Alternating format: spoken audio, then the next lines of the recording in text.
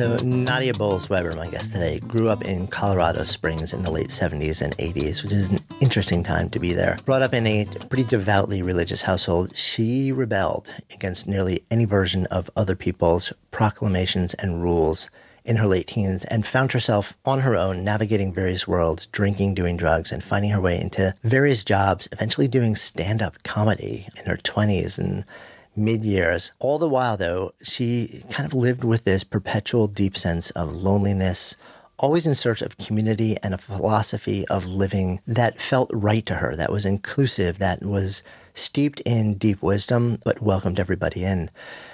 Years later, sitting down with her now with a body covered in tattoos and a deeper sense of both openness and conviction, her search actually ended her back in the Lutheran faith, where she became ordained, then founded and served as the lead pastor at the Lutheran congregation in Denver, House for All Sinners and Saints. And her vision there was to create a place where anyone, including those who'd always felt like outsiders, could come and find a sense of belonging and grace. She had a very unfiltered style, provocative, challenging, non-traditional, and a willingness to tell it like it is that really raised eyebrows. And that was blended with a deep ferocity of commitment and also an even deeper knowledge and progressive interpretation of Scripture. And she drew a huge community of people who'd previously felt pretty much pushed away or left behind by faith. In 2013, Nadia penned a really raw, honest memoir called Pastrix, followed by a critically acclaimed New York Times bestseller, Accidental Saints, in 2015. And just last year, she actually stepped away a decade later from the congregation she founded to explore, I guess, the next leg of her life as more of a writer, a public theologian, and speaker. Her new book, Shameless, is a deep dive exploring the issue of sex and religion, challenging a lot of the core beliefs and teachings and tenets, many long-taught rules, and inviting a real redemption, reconciliation, a reconsideration of the role of sex in life, love, liberation, and faith. Really excited to share this conversation with you. I'm Jonathan Fields, and this is Good Life Project.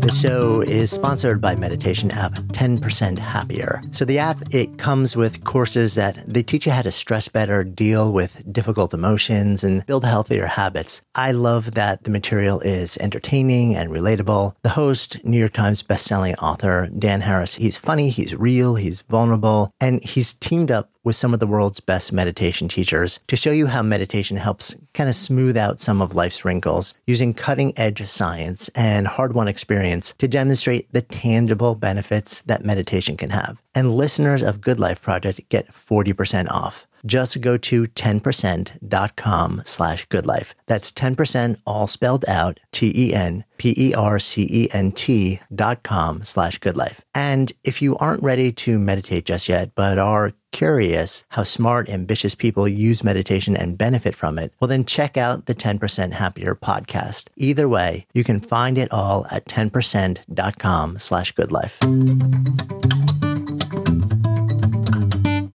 Good Life Project is supported by HubSpot. Complex enterprise software, it shouldn't get in the way of launching your next campaign. That is why HubSpot built the new Marketing Hub Enterprise. So say goodbye to countless hours of software management. Their platform offers the power and flexibility that scaling companies need to succeed with the ease of use that you expect. So you match every customer interaction to revenue, use AI to test and optimize, and create more personalized experiences. Plus, you can integrate HubSpot with hundreds of other tools and apps. So stop managing your outdated and overly complex software and start creating remarkable customer experiences. Learn more about the new features in Marketing Hub Enterprise at HubSpot.com/Wondery. That's HubSpot.com/Wondery.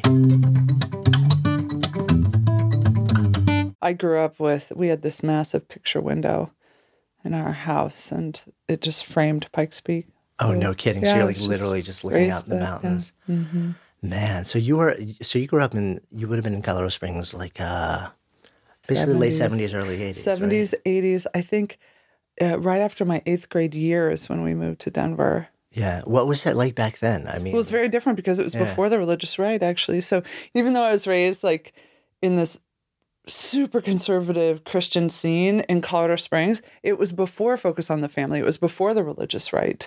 So they were apolitical. So it's very different than what people think of now. Oh, that's wild. So when did that all start to change then? That started in the late 70s. I would say in the 80s was when it really took off, when Focus on the Family moved there and sort of took over. And yeah, conservative Christians were not really a political force until the 70s, and then it grew, and then it really sort of expanded in the 80s. Right. What was your family's involvement when you were younger? I mean, were they involved at all? Or?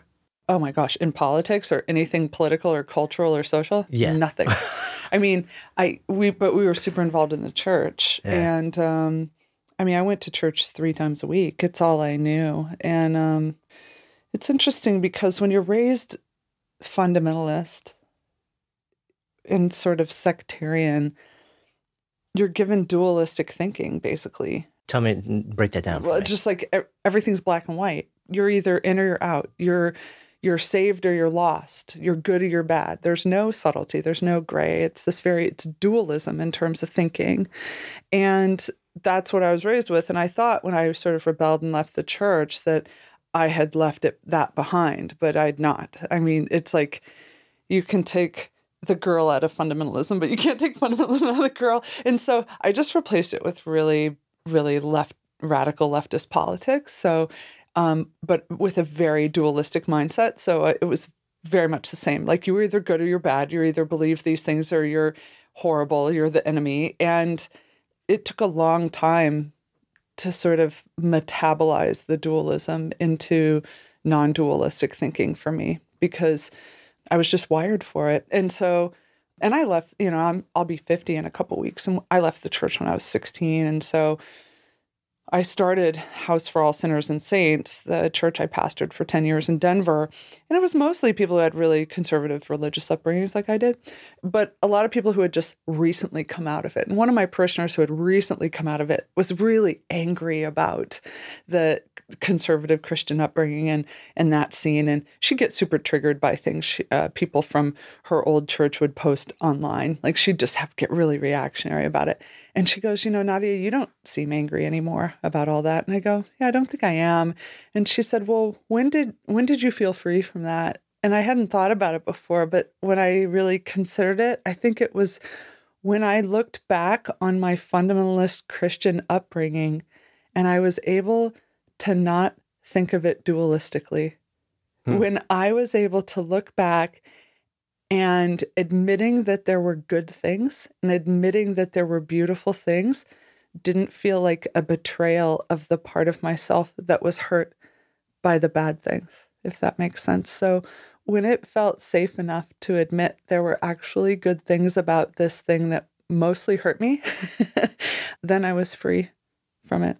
Yeah, it sounds like that was more of a process for you than just like wake up one day like, oh, that's it. Yeah, it was a lifetime. Really. I mean, it's interesting too, like the whole idea of dualistic thinking of like there is a discrete, definite rule and answer for everything, and there are no shades.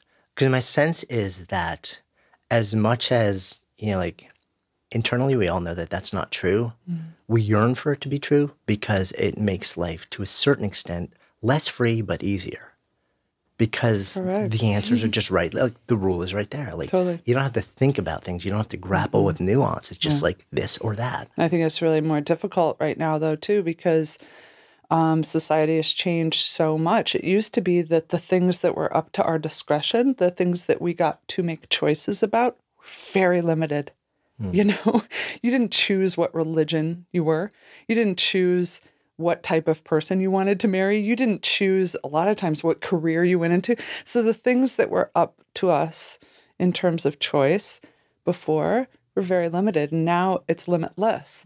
Nothing is really decided for us in some ways. And so I don't know if have you spoken to Esther Perel? Not yet. Oh, no. okay. So she's so brilliant. She's a friend of mine. And she said, when society functioned like that and fewer things were up to our own discretion, when we were less free, we were less alone There was much more cohesion socially. You belonged to so like in my religious upbringing, we weren't alone. We really lived life with a community. We cared what was happening in each other's lives. We were in each other's homes on a regular basis.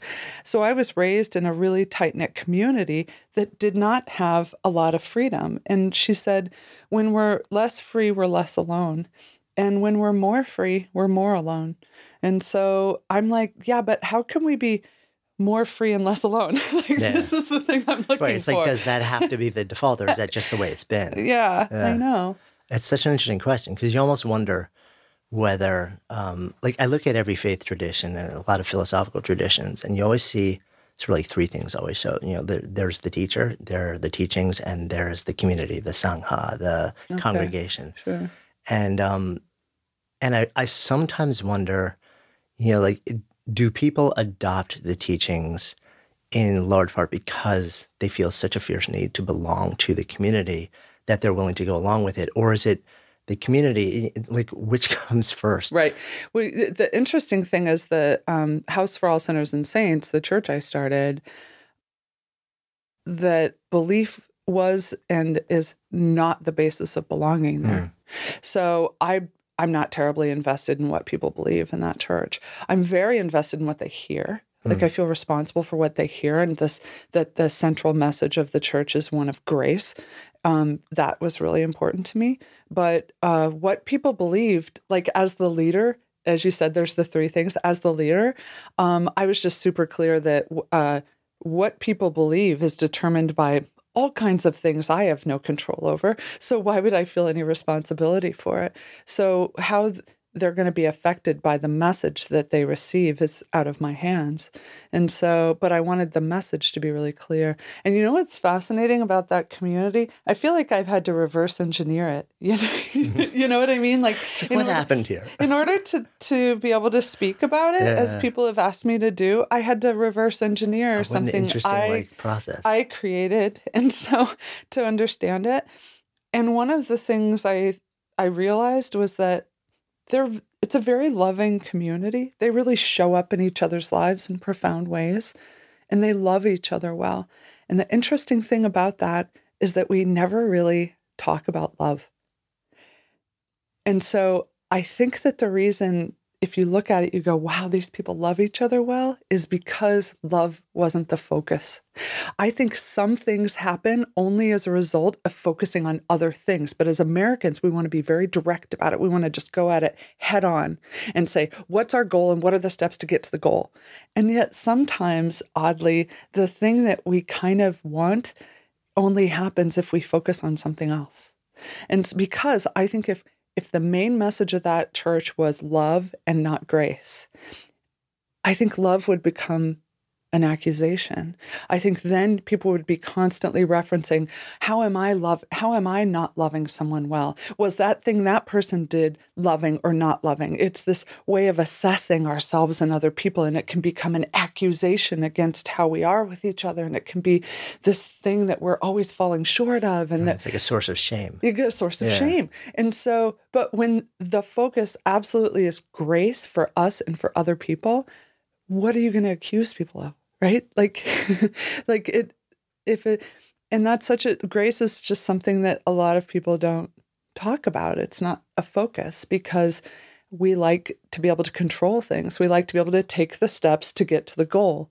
And with grace, it doesn't work like that. And so it feels a little slippery because if it's not in our hands, and also if it's free, it must be worthless, in our American mindset. And yet I really think that because we focus on grace, it allowed people to be free to love each other well without having to look over their shoulders. That's so interesting.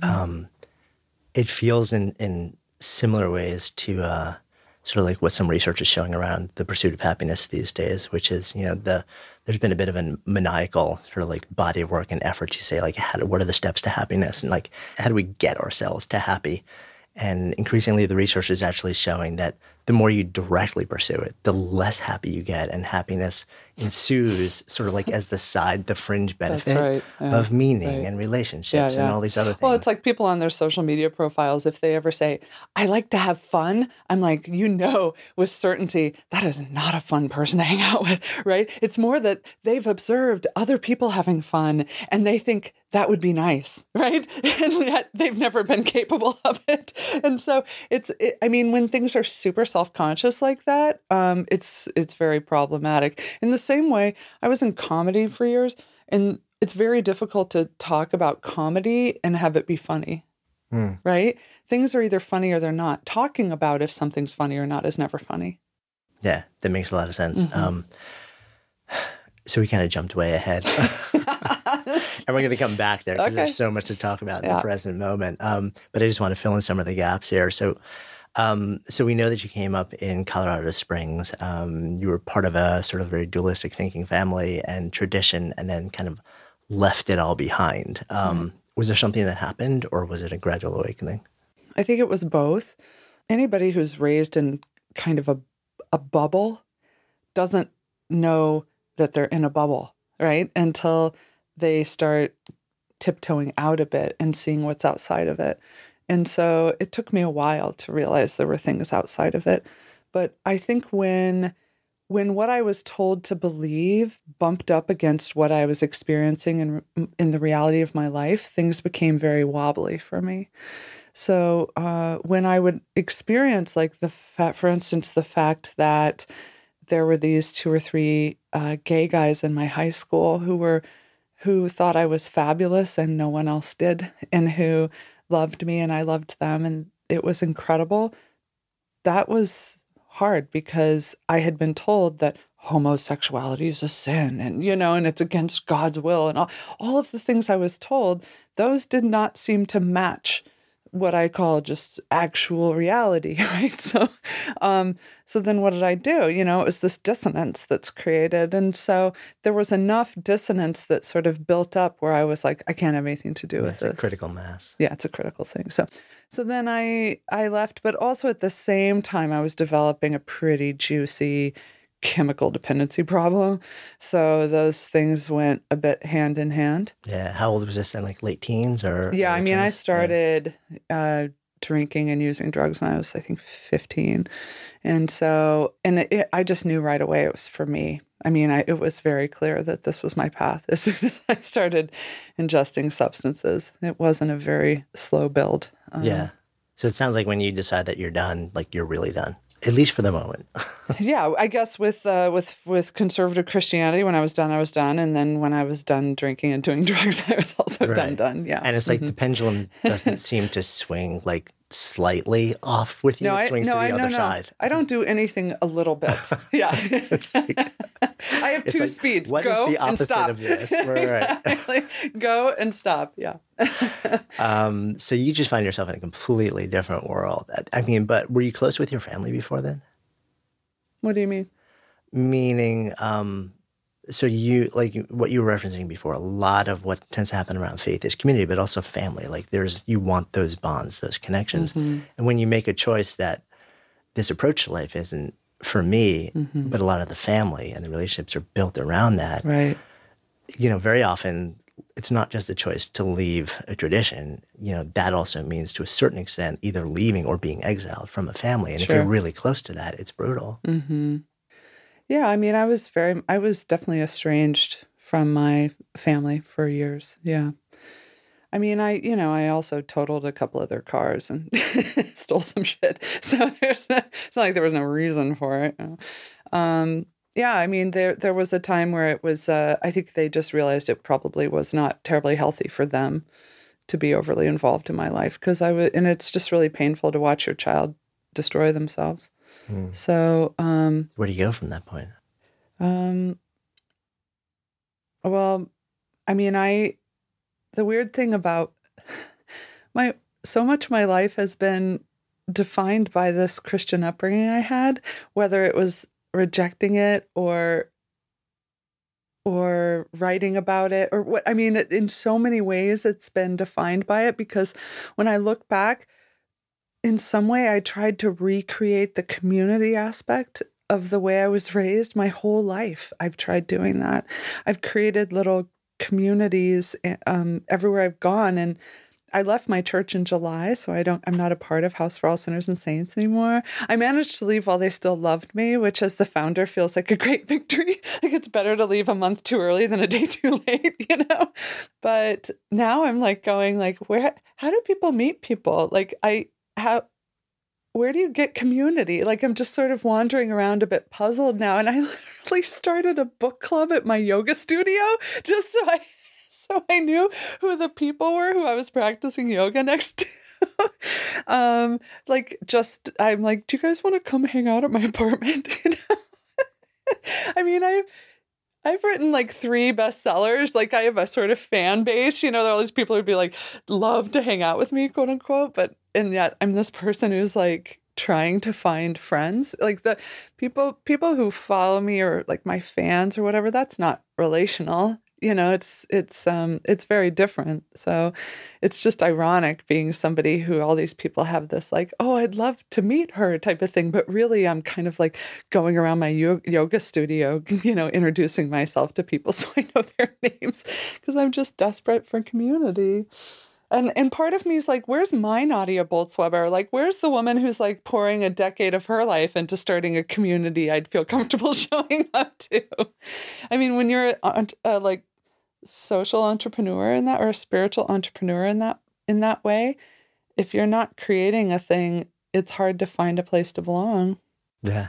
No, I think that's a huge thing, you know, especially if you're doing something in a way that nobody else really does it or understands what you're doing. Yes. It's incredibly lonely. Like you just said, whether you're a social entrepreneur, I mean, even within the world of entrepreneurship, the social entrepreneurs or the people who are, you know, like heart-centered or mission-driven are considered, you know, to a certain extent, kind of freaks by the rest of the VC-backed, you know, like scale and grow and exit. Oh, yeah. There's no money in my thing. So, so it's interesting because you're kind of like, but it is interesting that, you know, there's this sort of like perpetual quest for a community that seems to be riding along with you everywhere you go. And yet you keep on building it and then breaking it. Yeah, well, yeah, in a way. But also the thing is when I started, what I've wanted my whole life more than anything, I mean, is this desire to be part of a group of friends. Like I have amazing individual friendships, but to be part of a group of friends is something I've always craved in my life and just not had a great deal. And so when I started House for All Sinners and Saints, the original people who were hanging out, they were around my age and they were just fun. It was these like gay couples and I had a blast hanging out with them. And there was a point where one of them, the biggest stressor in my life as the founder of the church was when people wouldn't show up. It was almost like every Sunday I was throwing my own birthday party and waiting to see who liked me enough to show up. And then I'd be like, oh, it's not even supposed to be about me. It's supposed to be about God. And then I'd feel worse, you know? And it was so stressful if people, because I could do so much. Like I could have coffee with everyone and do pastoral care and plan the events and do all this stuff. But if they didn't put their ass in the chair for 1 hour on Sunday nights, you know, like I couldn't do that. That was something they had to do. And I get this attitude, like it was hard. But anyway, so one of the people who I was in this like kind of friend group with, the original group of people who were like a group of friends. And I was like, this is great. And I'm having so much fun. She stopped coming to church. So now she was part of this dynamic that was so stressful for me. And yet I couldn't go, hey, it hurts my feelings you don't come to church because I'm the pastor. I couldn't do it, right? And I have a spiritual director who I've seen every month for years and years. And I was in her office telling her about this. And it was this realization I had where I was like, oh, this community I started, it's not for me. It's not for me, it's for them. And there was this thing where I realized that I struggled with it. And I took a month to just sit in the knowledge of that because on some level, I was treating it like it was for me. And when I realized that was not the right thing to do, I was like, what if I only phone it in now? What if I'm not as passionate? What if I can't work as hard at this, knowing it's not for me and it's only for them? And I sat with that for a month, and then I met with my spiritual director again. And I looked at her and I said, I'm all in, and I know it's for them and it's not for me. And in some ways, that's the day I became the pastor of that church. It was this very clear demarcation for me. But sometimes the thing that really motivates us is creating for other people the thing we didn't have. Like if there's some need that went unmet in us, we can't go back and have it met, but we can heal it by providing it for someone else in some ways. And I think that's what I was doing on some level. Yeah, I guess my curiosity, on the one hand, I'm nodding along saying, yeah, I get that. On the other hand, I'm wondering, the day after you make that decision, you're like, oh, hell yeah, I'm in, and I get what this is about, and I'm completely of service. I'm building the container for these amazing human beings to coexist. Yeah. And I will participate sort of on a certain level. But at that moment, you're also realizing, but this is not this is not the community which is intended to satisfy my need and yearning for belonging, which kind of puts you back in that same place. It's like you have a huge flock. Oh my God. And then, but then on an individual level, well, then you're like Moses on the edge of the land of milk and honey, the promised land, spent 40 years taking these mumblers and complainers through the wilderness to the promised land. And there was some confusion in the story about a rock and a stick and God and whatever. It doesn't matter. But he wasn't allowed to go in. And so he's standing on the edge. They're frolicking in the land of milk and honey. And he's waving from the other side like, enjoy it. That's what it felt like. And yet it was okay. I mean, I got it. I was like, this is my work, and it's beautiful work. And the fact that other people get a lot out of it it's good. Yeah. But then how do you solve for that need for yourself at that point? I haven't met, for the first time in my life, I'd say, there is a group of friends that I'm a part of, but we're scattered across the country. Yeah. But 3 of them were at my gig in Philadelphia last night. So when we get moments together, we soak them up. And it's 12 women and 1 gay Chinese guy. And we're all in religious leadership in some way. And we have matching tattoos that say wild and holy. And we call each other the hedge of protection. And it's extremely diverse. I mean, racially, especially very diverse, denominationally, whatever.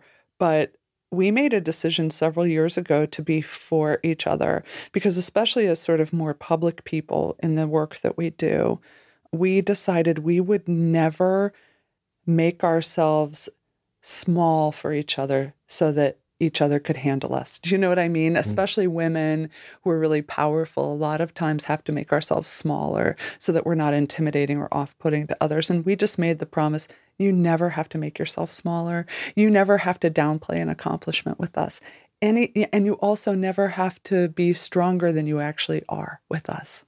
Like, you don't have to pretend to be stronger, and you don't have to pretend to be smaller.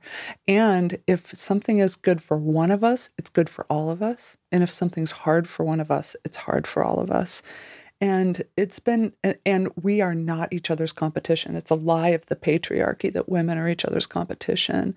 And so we thought we will always defy that and support each other in every way we can. And it's changed my life. It's just been extraordinary having them. We have a very active group text, and we have a retreat every December together. And we try and see each other anytime we can.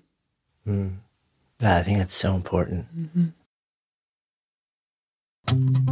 So I am super fortunate. I love my work, and that also means I tend to work a lot. But I'm also fiercely aware of how important it is to move my body. And for me, I want something that's fast, that's convenient, insanely fun, and super effective. That is one of the reasons, well, actually, there's 4 of the reasons I love Peloton so much. I literally just got off my Peloton bike about 15 minutes ago. I feel amazing. Okay, maybe a little bit sweaty, but yes, amazing. What is it? Well, Peloton is indoor cycling, kind of like you've never experienced it before. The The Peloton bike, which gets delivered and set up for you so there's zero hassle, is just straight up gorgeous. I have ridden pretty much every indoor cycling bike made, and the quality and the smoothness of Peloton's ride is just incredible. And it's also insanely fun, and you have access to thousands of live and on-demand classes through the built-in streaming video screen. You can change up your rides based on length or difficulty levels or themes, music genre, and teachers. I just did a 30-minute hip-hop ride with Allie Love. It's kind of like a full-body sweat-drenched smile. You should definitely check out her classes next time you ride. It's also great because you can track your progress in real time and over time with live class leaderboards and real-time performance metrics. You can even track things like calories, resistance, cadence, output, and heart rate if you want to. I'm kind of a little bit addicted to my Peloton. It will make you rethink the way you look at cycling classes. And Peloton is offering a limited time offer for you. Get $100 off accessories when you purchase the Peloton bike and get a great cardio workout at home. Go to onepeloton.com and use the promo code GOODLIFE to get started. That's onepeloton.com, promo code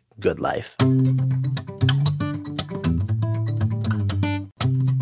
So ever wonder where your family comes from? Well, you can discover more about them and learn all about your story by combining the Ancestry DNA test with billions of historical family records. So Ancestry connects you to the places in the world where your story started, and it uses precise geographic detail and clear-cut historical insights. You can even trace your ancestors' journeys over time, kind of following how and why your family moved from place to place. It's really amazing. Turns out much of my family came from Eastern Europe, and my great-grandfather actually emigrated here through Ellis Island right here in New York City where I am. I kind of love that fact. I can actually visit Ellis Island to see where they came into this country. It was also super easy to get started with Ancestry. Literally just took a few minutes, and I'm just really excited to keep diving in and learning more the deeper I go and the more filled in my family tree gets with Ancestry. So right now, go to ancestry.com/goodlife today for 20% off your Ancestry DNA kit. That's ancestry.com/goodlife for 20% off your Ancestry DNA kit. Ancestry.com/goodlife, or just click the link in the show notes. I love also that I love how clear you are on what binds you, what your shared beliefs are, and what your shared commitments are. Because it feels like that's the glue. It's like, was that a specific, was that sort of a conversation that with all of you that said, okay, so this is what we believe and these are our promises, or just kind of evolved? No. Yeah. And also my church has never had a mission statement. We've never had a vision statement. We never had a 5-year plan. All the things that people try and nail down to be successful has just never been part of the equation with us and with this group either. I think it was just being present in each other's lives in every way we possibly can was our shared. Now it all started, we all kind of met each other because of an event that I put on with another woman named Rachel Held Evans. And it was probably 4 or 5 years ago, we started this thing where we looked at each other and we said, what's the most honorable thing we can do with the fact that a lot of people seem to be listening to us right now? And we agreed that the most honorable thing to do with that, whatever power that was to share it as broadly as possible. So we put on an event that people bought tickets to because it was Rachel and I, but the speakers were women or gender non-binary people who did not have the platform we did in terms of speaking and writing, but we thought they should. And so we wanted to leverage what we had to bring other people up. And so the origin of the friendships that in this group, the Hedge of Protection, was that they were all speakers over the first or second year at this event. And that's how we all met each other. So that's the origin of that group. What was the actual origin of the church? So when you come back, when you decide, okay, so I'm back, but under my terms. We know that it was about grace. What else? What else mattered to you at that point when you're like, okay, I'm stepping back in? What was important? That people be able to show up as their whole selves. That I feel like I don't feel that comfortable in churches, honestly. one of the only churches I feel comfortable is the one that meets in the women's prison in Denver. So I worship there sometimes, but generally I don't feel comfortable in churches because it feels like I have to culturally commute from who I am to who the church is. And I'm not going to do it. And so it was a space where people could come as is, with their whole story, all their quirky humor, whatever it was. Like, we wanted them as whole people. That was a sort of non-negotiable. I think one of the main principles of the church is that we are anti-excellence, pro-participation. So break that down for me a little bit. Meaning, in religion, I just don't think that excellence as a virtue has any place in a spiritual community. I think it can be a really toxic value to hold, and it's one that comes more from corporate culture than I think from religious tradition. And it's when religious traditions start absorbing things that didn't belong to them, and it becomes problematic. So anyway, so we said, look, it doesn't matter that things are done well. As the leader, I had to do a lot of work to go, hey, if something's lumpy in the liturgy, if something doesn't go well, if something kind of makes me cringe a little bit, that's not a reflection on my value as a human. So I had to let go of, everything that happens here is a reflection of my value. I had to have enough self-awareness to let that go and to be a non-anxious presence in the room, even if things aren't going well. So the culture there became, hey, we want everyone's voice, not just the ones that are trained to do the things well. So when people would walk in, they would have the worship booklets there'd be 15, 18 of them set aside that have all the leadership jobs. So doing the prayer of the day and serving communion and being the assisting minister at the Eucharist and doing the benediction, all of these things that normally would just be the priest's job, they are on the table, and the person greeting, as soon as you walk in, says, would you like to do one of the leadership roles in the liturgy? So literally, you could not have ever been in a Christian liturgy in your entire life, and you're asked, do you want to read the gospel? Do you want to stand behind the altar and help with communion? So we trust you with the holy things, literally just because you walked in the door. That's the only qualification we need, is that you're here.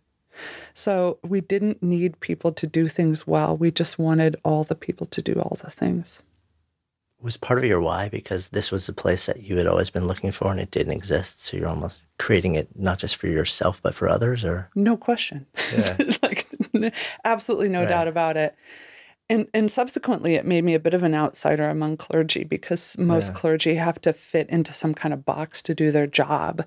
So when I'm on the road and doing, I don't call it Q&A. Now I just call it Q&O because I don't have any answers, but I have like a lot of opinions. So I love that. It just felt more honest.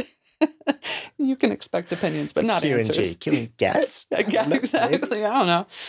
Spitball. But I will always get a question from seminarians saying, hey, I'm about to enter the parish, or I'm about to go into this work, and do you have any how can I stay true to myself and do this job? And I'm like, how can you do the job if you can't stay true to yourself?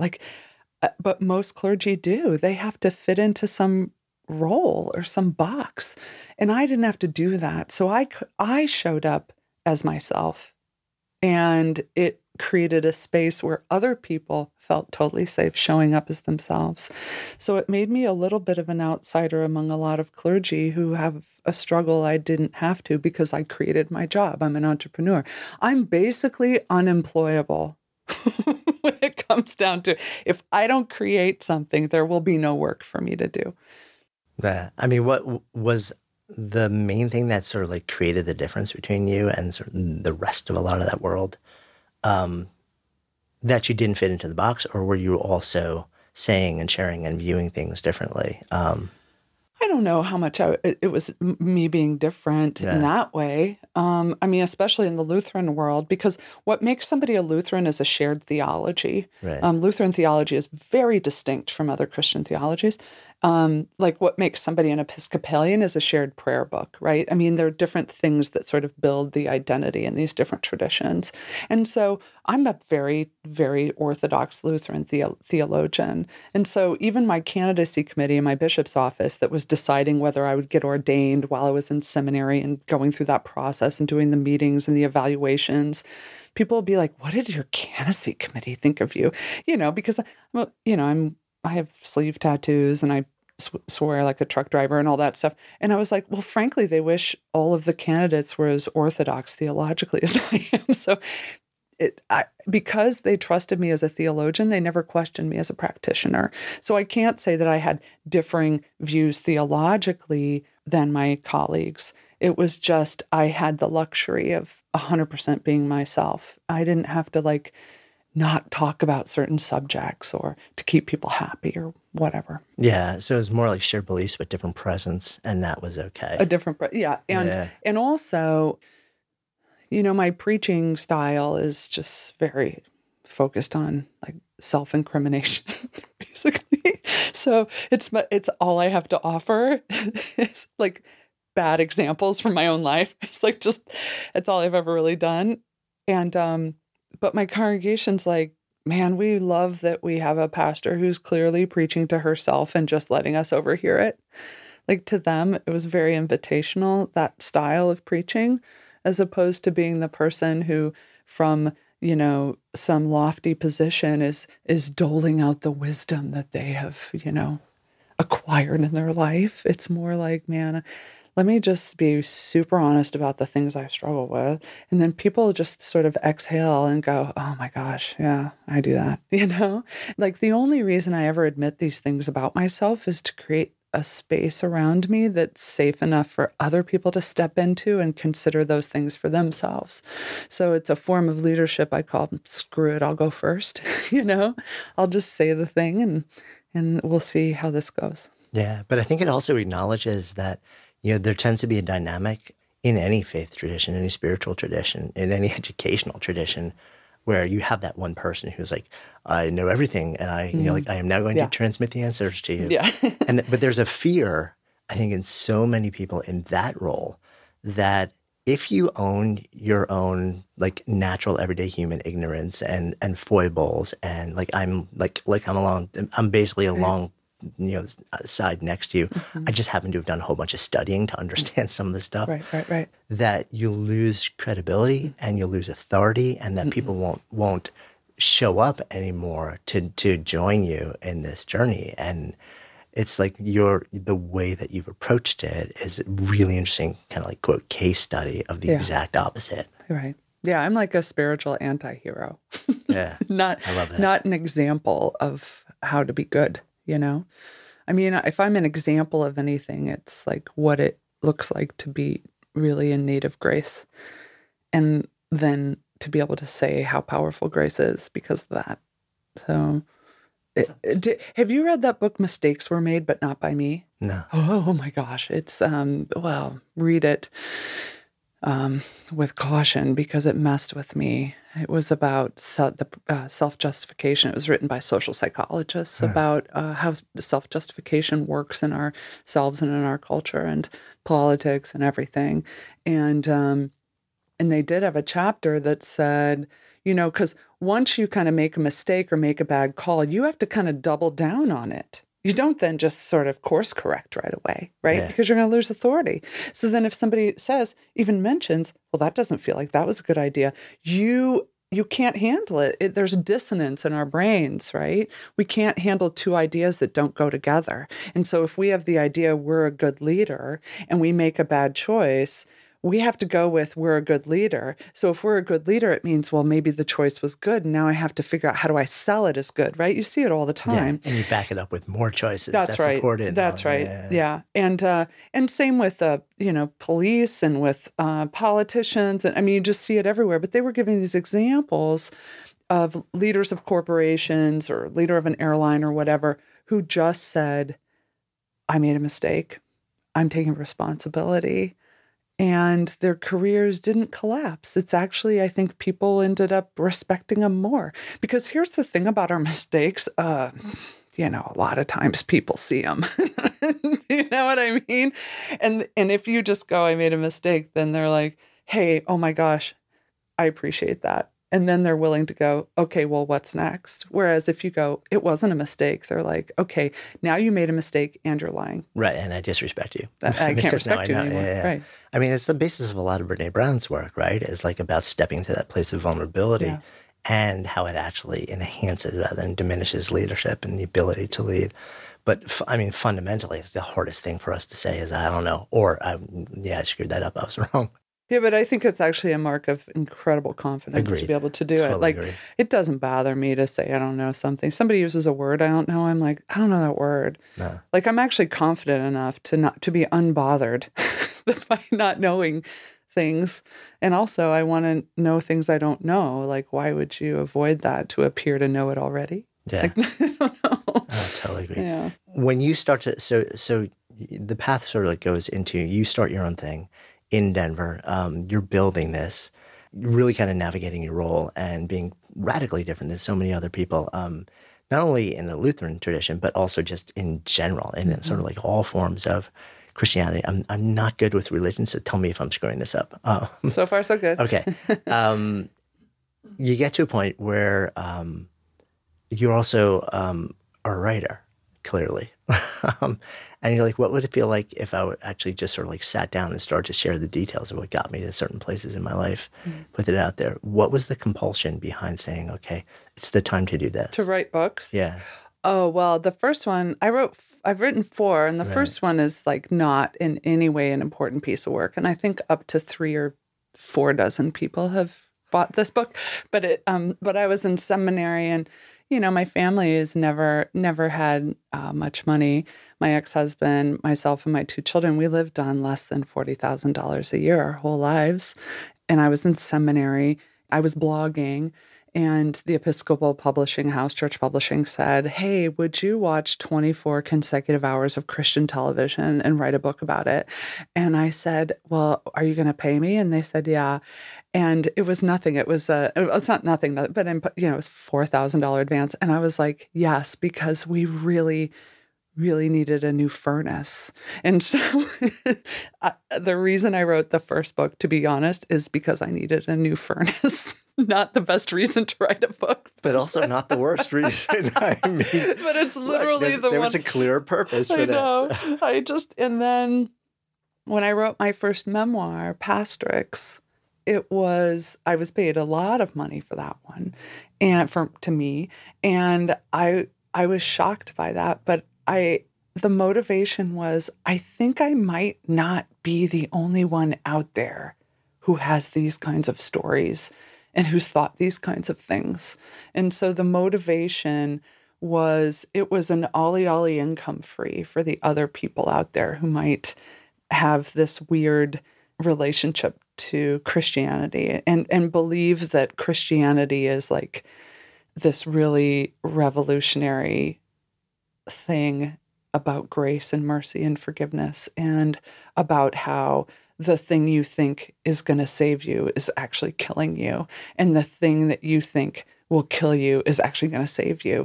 There's so many inverted sort of ideas in it about the first shall be last and the last shall be first. And if you want to find your life, you have to lose it, and pray for your enemies and forgive those who persecute you. I mean, just all this stuff, you're like, oh, that doesn't sound right to me. And so it was really sort of to say, hey, there's this other way to see it, and it's so beautiful. Because I think that there are a lot of people out there. So, okay, there are more I heard there's more Jamaicans who don't live in Jamaica than who live in Jamaica, right? And I think the same is true of people who are into Jesus or Christians, right? I think there are a lot more people who are really kind of into Jesus than there are people in churches. And what I found in people talk to me about their religious upbringings and their identity as a spiritual person all the time. And I have not found anybody who's like, well, I was raised Christian, but there was this day that came where I was like, I just feel like that Jesus guy just doesn't have much to offer. Like, that has never been the story. People are always like, there was this hypocrisy in the church, or there was all this anti-gay stuff, and that didn't make sense with the Jesus thing, or, It was like the trappings and the culture built around. Correct. Yeah. It's almost like people aren't leaving Christianity because they don't believe in it. I think people are leaving Christianity because they believe in it so deeply that they can't stomach being part of an organization that says it's about it and clearly is not. So I think I was sort of writing for those people. Mm. Which seems like, I mean, if the research is right, that's sort of like the largest group of people right now are what are being classified as the nuns, meaning Right. like they believe that them to be spiritual people, Right. but they're non-affiliated with a particular congregation Right. or tradition because they're just like, nothing feels quite right anymore. Exactly. But it's not that they're uninterested in prayer or uninterested in spiritual community or in spiritual practices or in marking the year in a certain way. Oddly, I'm speaking at like wellness conferences now, Mm. which I couldn't exactly tell you how that happened. But I think one aspect of wellness is what's the relationship we have to our original symbol system, the one that formed us. And I get why a lot of people need to step away from the religion they were raised in. I get that 100%. But it was a very recent idea in human history that you can just choose your symbol system, you know? And really, it forms us in ways that are somewhat inescapable.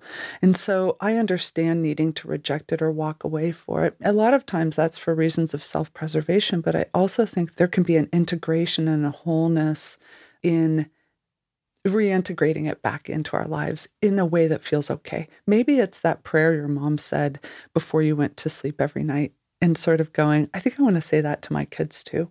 Or maybe it's going, I think I'm going to buy an Advent wreath and just like be aware that there's four weeks in Advent right before Christmas again, or whatever it is, like sort of making friends with this thing that is still within us on terms that aren't going to hurt us can be a beautiful project.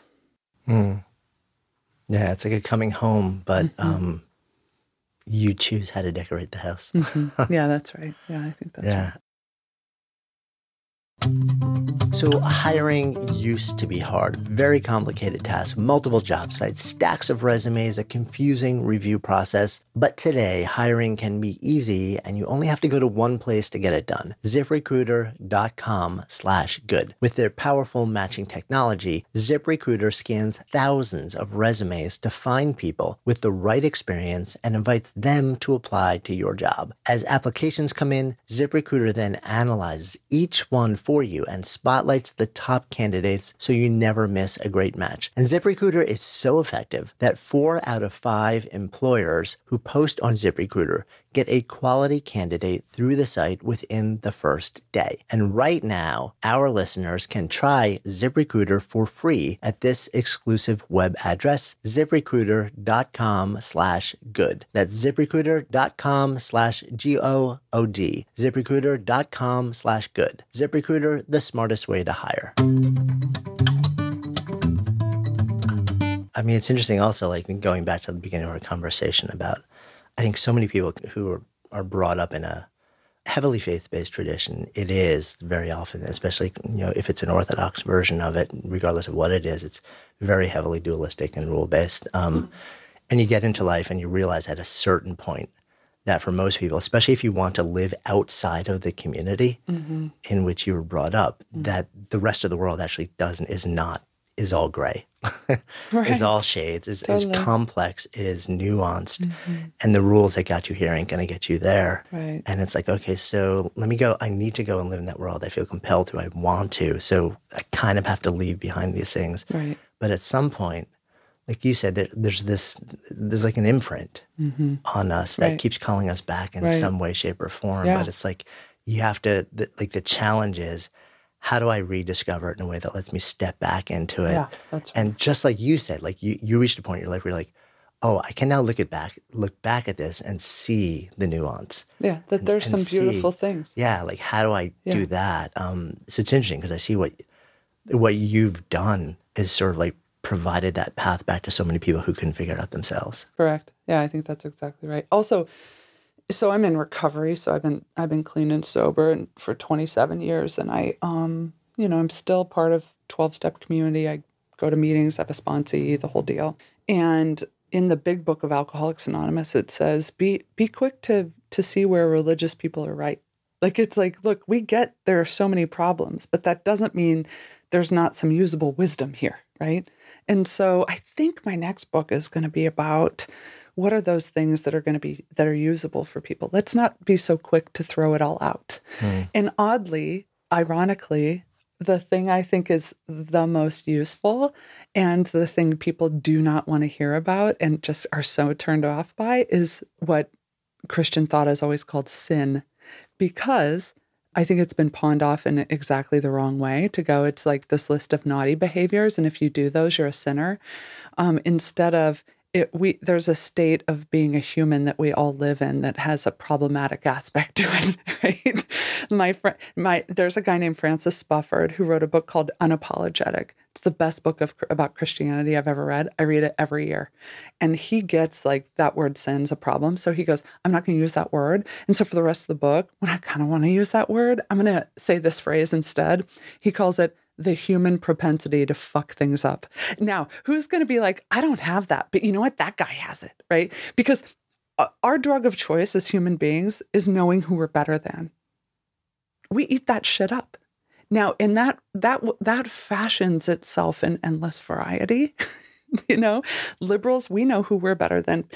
Conservative people know who they're better than. Christians know who they're better than. Pretty people know who they're better than, whatever it is.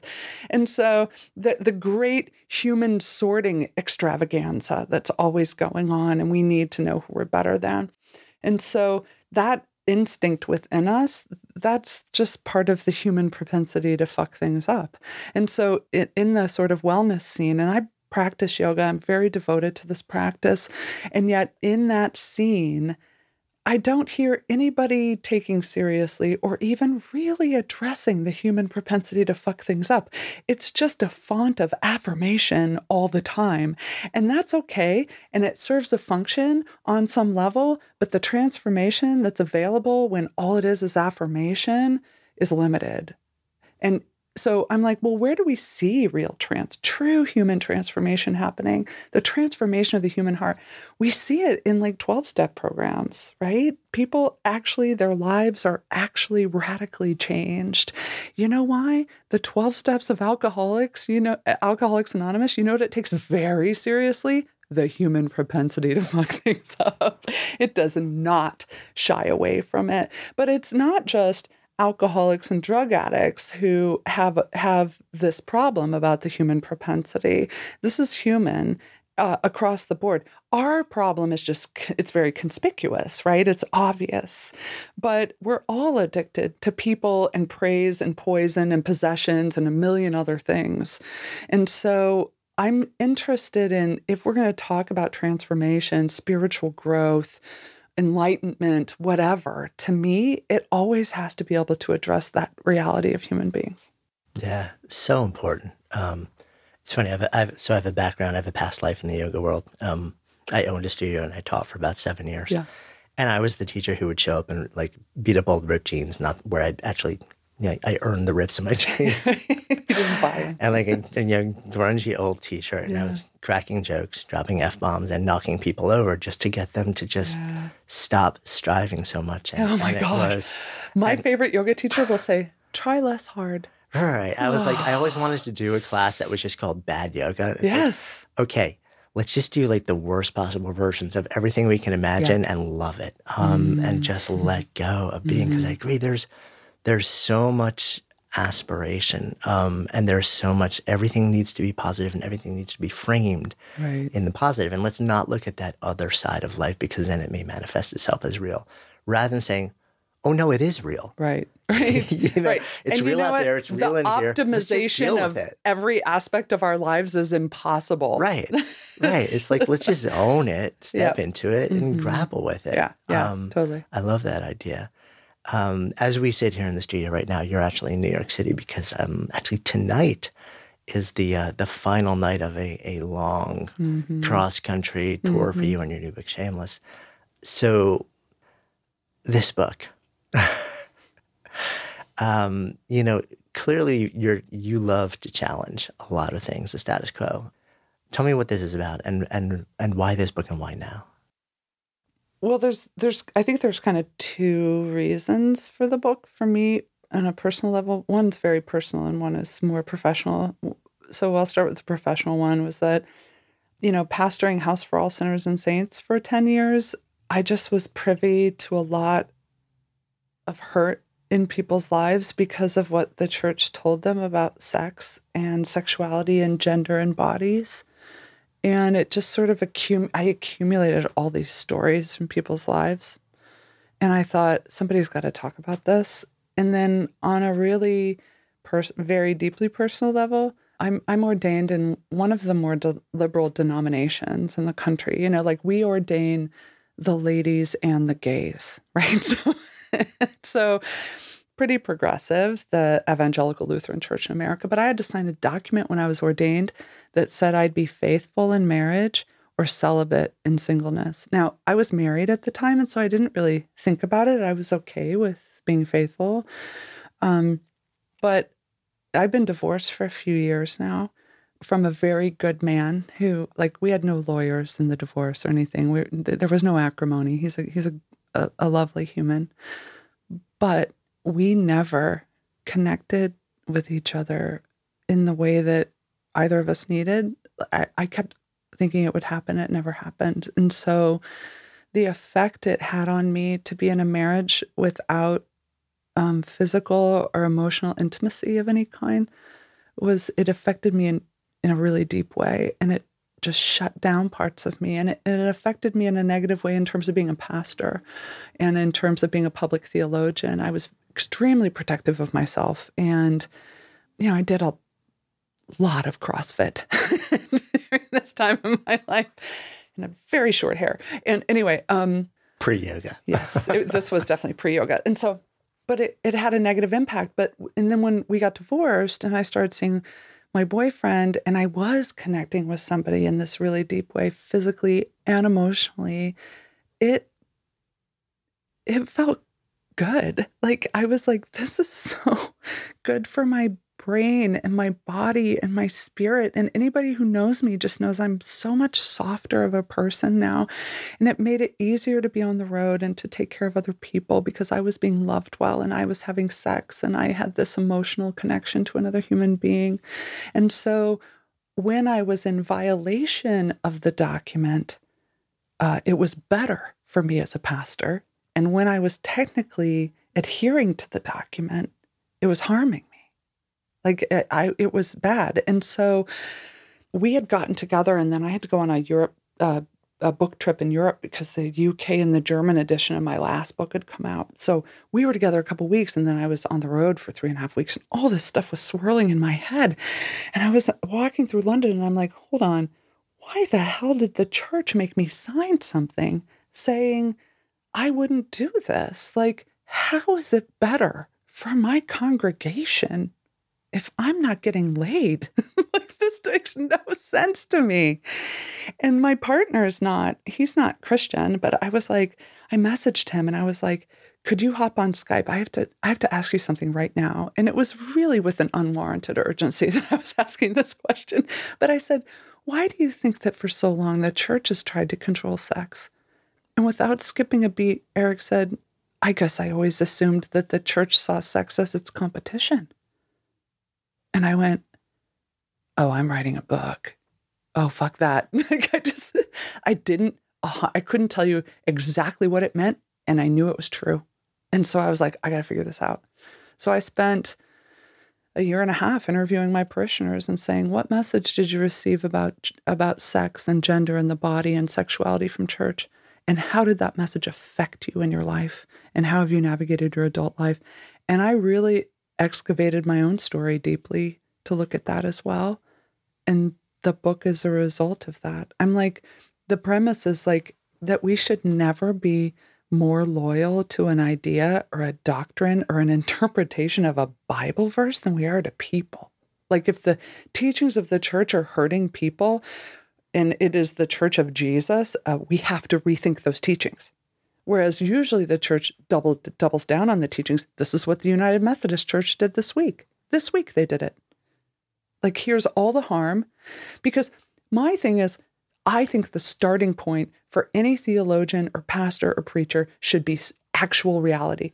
You start with that, And then, given the actual reality in people's lives, their actual hearts and hurts and joys and frustrations and pain, and you start with that, and then you dive into the tradition and the liturgy and the scripture to find something that can speak to it. Whereas the other way of doing things is to say, you start with the doctrine, and then you ignore actual reality in favor of being right about this doctrine. I can't do that. And the church has done it for a long time. Yeah, I mean, it's interesting as you sort of lay it out that way, where my mind is going in an even pastor life than yoga teacher. I was a lawyer. Actually, lawyer and theologian's very similar discipline. Right. Yeah. And it's interesting too, because what you're effectively saying is, like, okay, so there's the law, which is designed to create a certain behavior in people, and it intersects with that person's reality in real life. But when there's a conflict, when there's the ambiguity in the law, what you're trained to do is to look to the legislative intent. Can I go to not just sort of some dudes memorialization of what this thing should be that we would all follow in the world, but is there any record where I can actually go back and understand what was the deeper intent behind this, and how does that intersect with this behavior in the world? Then on what level do you decide the intent? Because if the intent is liberty, and yet that's the deeper sort of idea behind it is liberty and freedom, and yet the intent of the drafter was that white property-owning men have liberty and freedom. Which do you go with? Yeah. Do you go with the deeper idea? See, that's what I'm trying to go with, the deeper idea. Right. And that's where things get really screwed up, because it's always the intent of the person who drafted the thing. Because how do you get past that to the deeper idea? What is the direct line from you to the deeper idea? Right. But the interesting thing is you look at how this is applied. Both constitutional originalism and biblical fundamentalism are applied very similar ways, because it's camouflage. I mean, I just don't know how many Black female jurists are constitutional originalists. Right? I've not seen that very often. And the reason is because most constitutional originalists are, again, property-owning white men who go, hey, look, it's not me. It's the intent of the framers. And the same goes with the Bible. With fundamentalists, they point to these verses and they go, it's not me, it's God. This is God's plan. This is God's will. It just so happens that it benefits me. I'm like, that feels like bullshit. It's all the same. It's all the same. And so I think with scripture and liturgy and theology, to go, what's the big idea that we can draw upon instead of what's the letter of the law we can draw upon? Because if you think of it, though people want to use the Bible as this, instead of this library with different perspectives and genres that offers kinds of a beautiful wisdom within it, in its central heart, they go, oh no, God wrote it and it has all the answers we need. And it's this thing, which is a bizarre way for me, I think, to treat the Bible, because it's like a magic 8-ball and you shake it, and it gives you the answer. And so it's like, is God okay with me having sex with my fiance before we're married? And they go, well, let me check the book God wrote. And they open this huge volume and they consult a Levitical code from 4,000 years ago from a nomadic people in the Near East to say whether the God of the universe is okay with you having sex with your boyfriend in 2019. That is an insane way to use the Bible to me. Yeah, I mean, there are such strong parallels there. It's almost like, if you led with a question, which was something like, what is the compassionate and grace-filled idea of the expression? What is the compassionate, grace-driven expression of the idea? What would that look like? Right. And then see where that leads you. Because at the end of the day, it's all about, it's about improving the human condition. And actually, I think looking at the way the law itself functions, civil law like that, is a very interesting thing for people who are really into spiritual and religious law to look at it, because a lot of spiritual and religious law is looked at as, how can I know I'm good? How can I know who I'm better than? And how can I know that I'm good? And I'm like, I don't think that's the point. Because like I was told all these rules, because being Christian when you're really conservative is about not doing certain things. There's a whole list of things you don't do if you're Christian, right? And most of them are pleasurable things, to be honest. But I was told, look, the 10 Commandments and all the rules in the Bible, they're there because God loves you and wants you to be happy. It sure seems like God doesn't love you because you don't get to do all the fun, pleasurable things normal people do.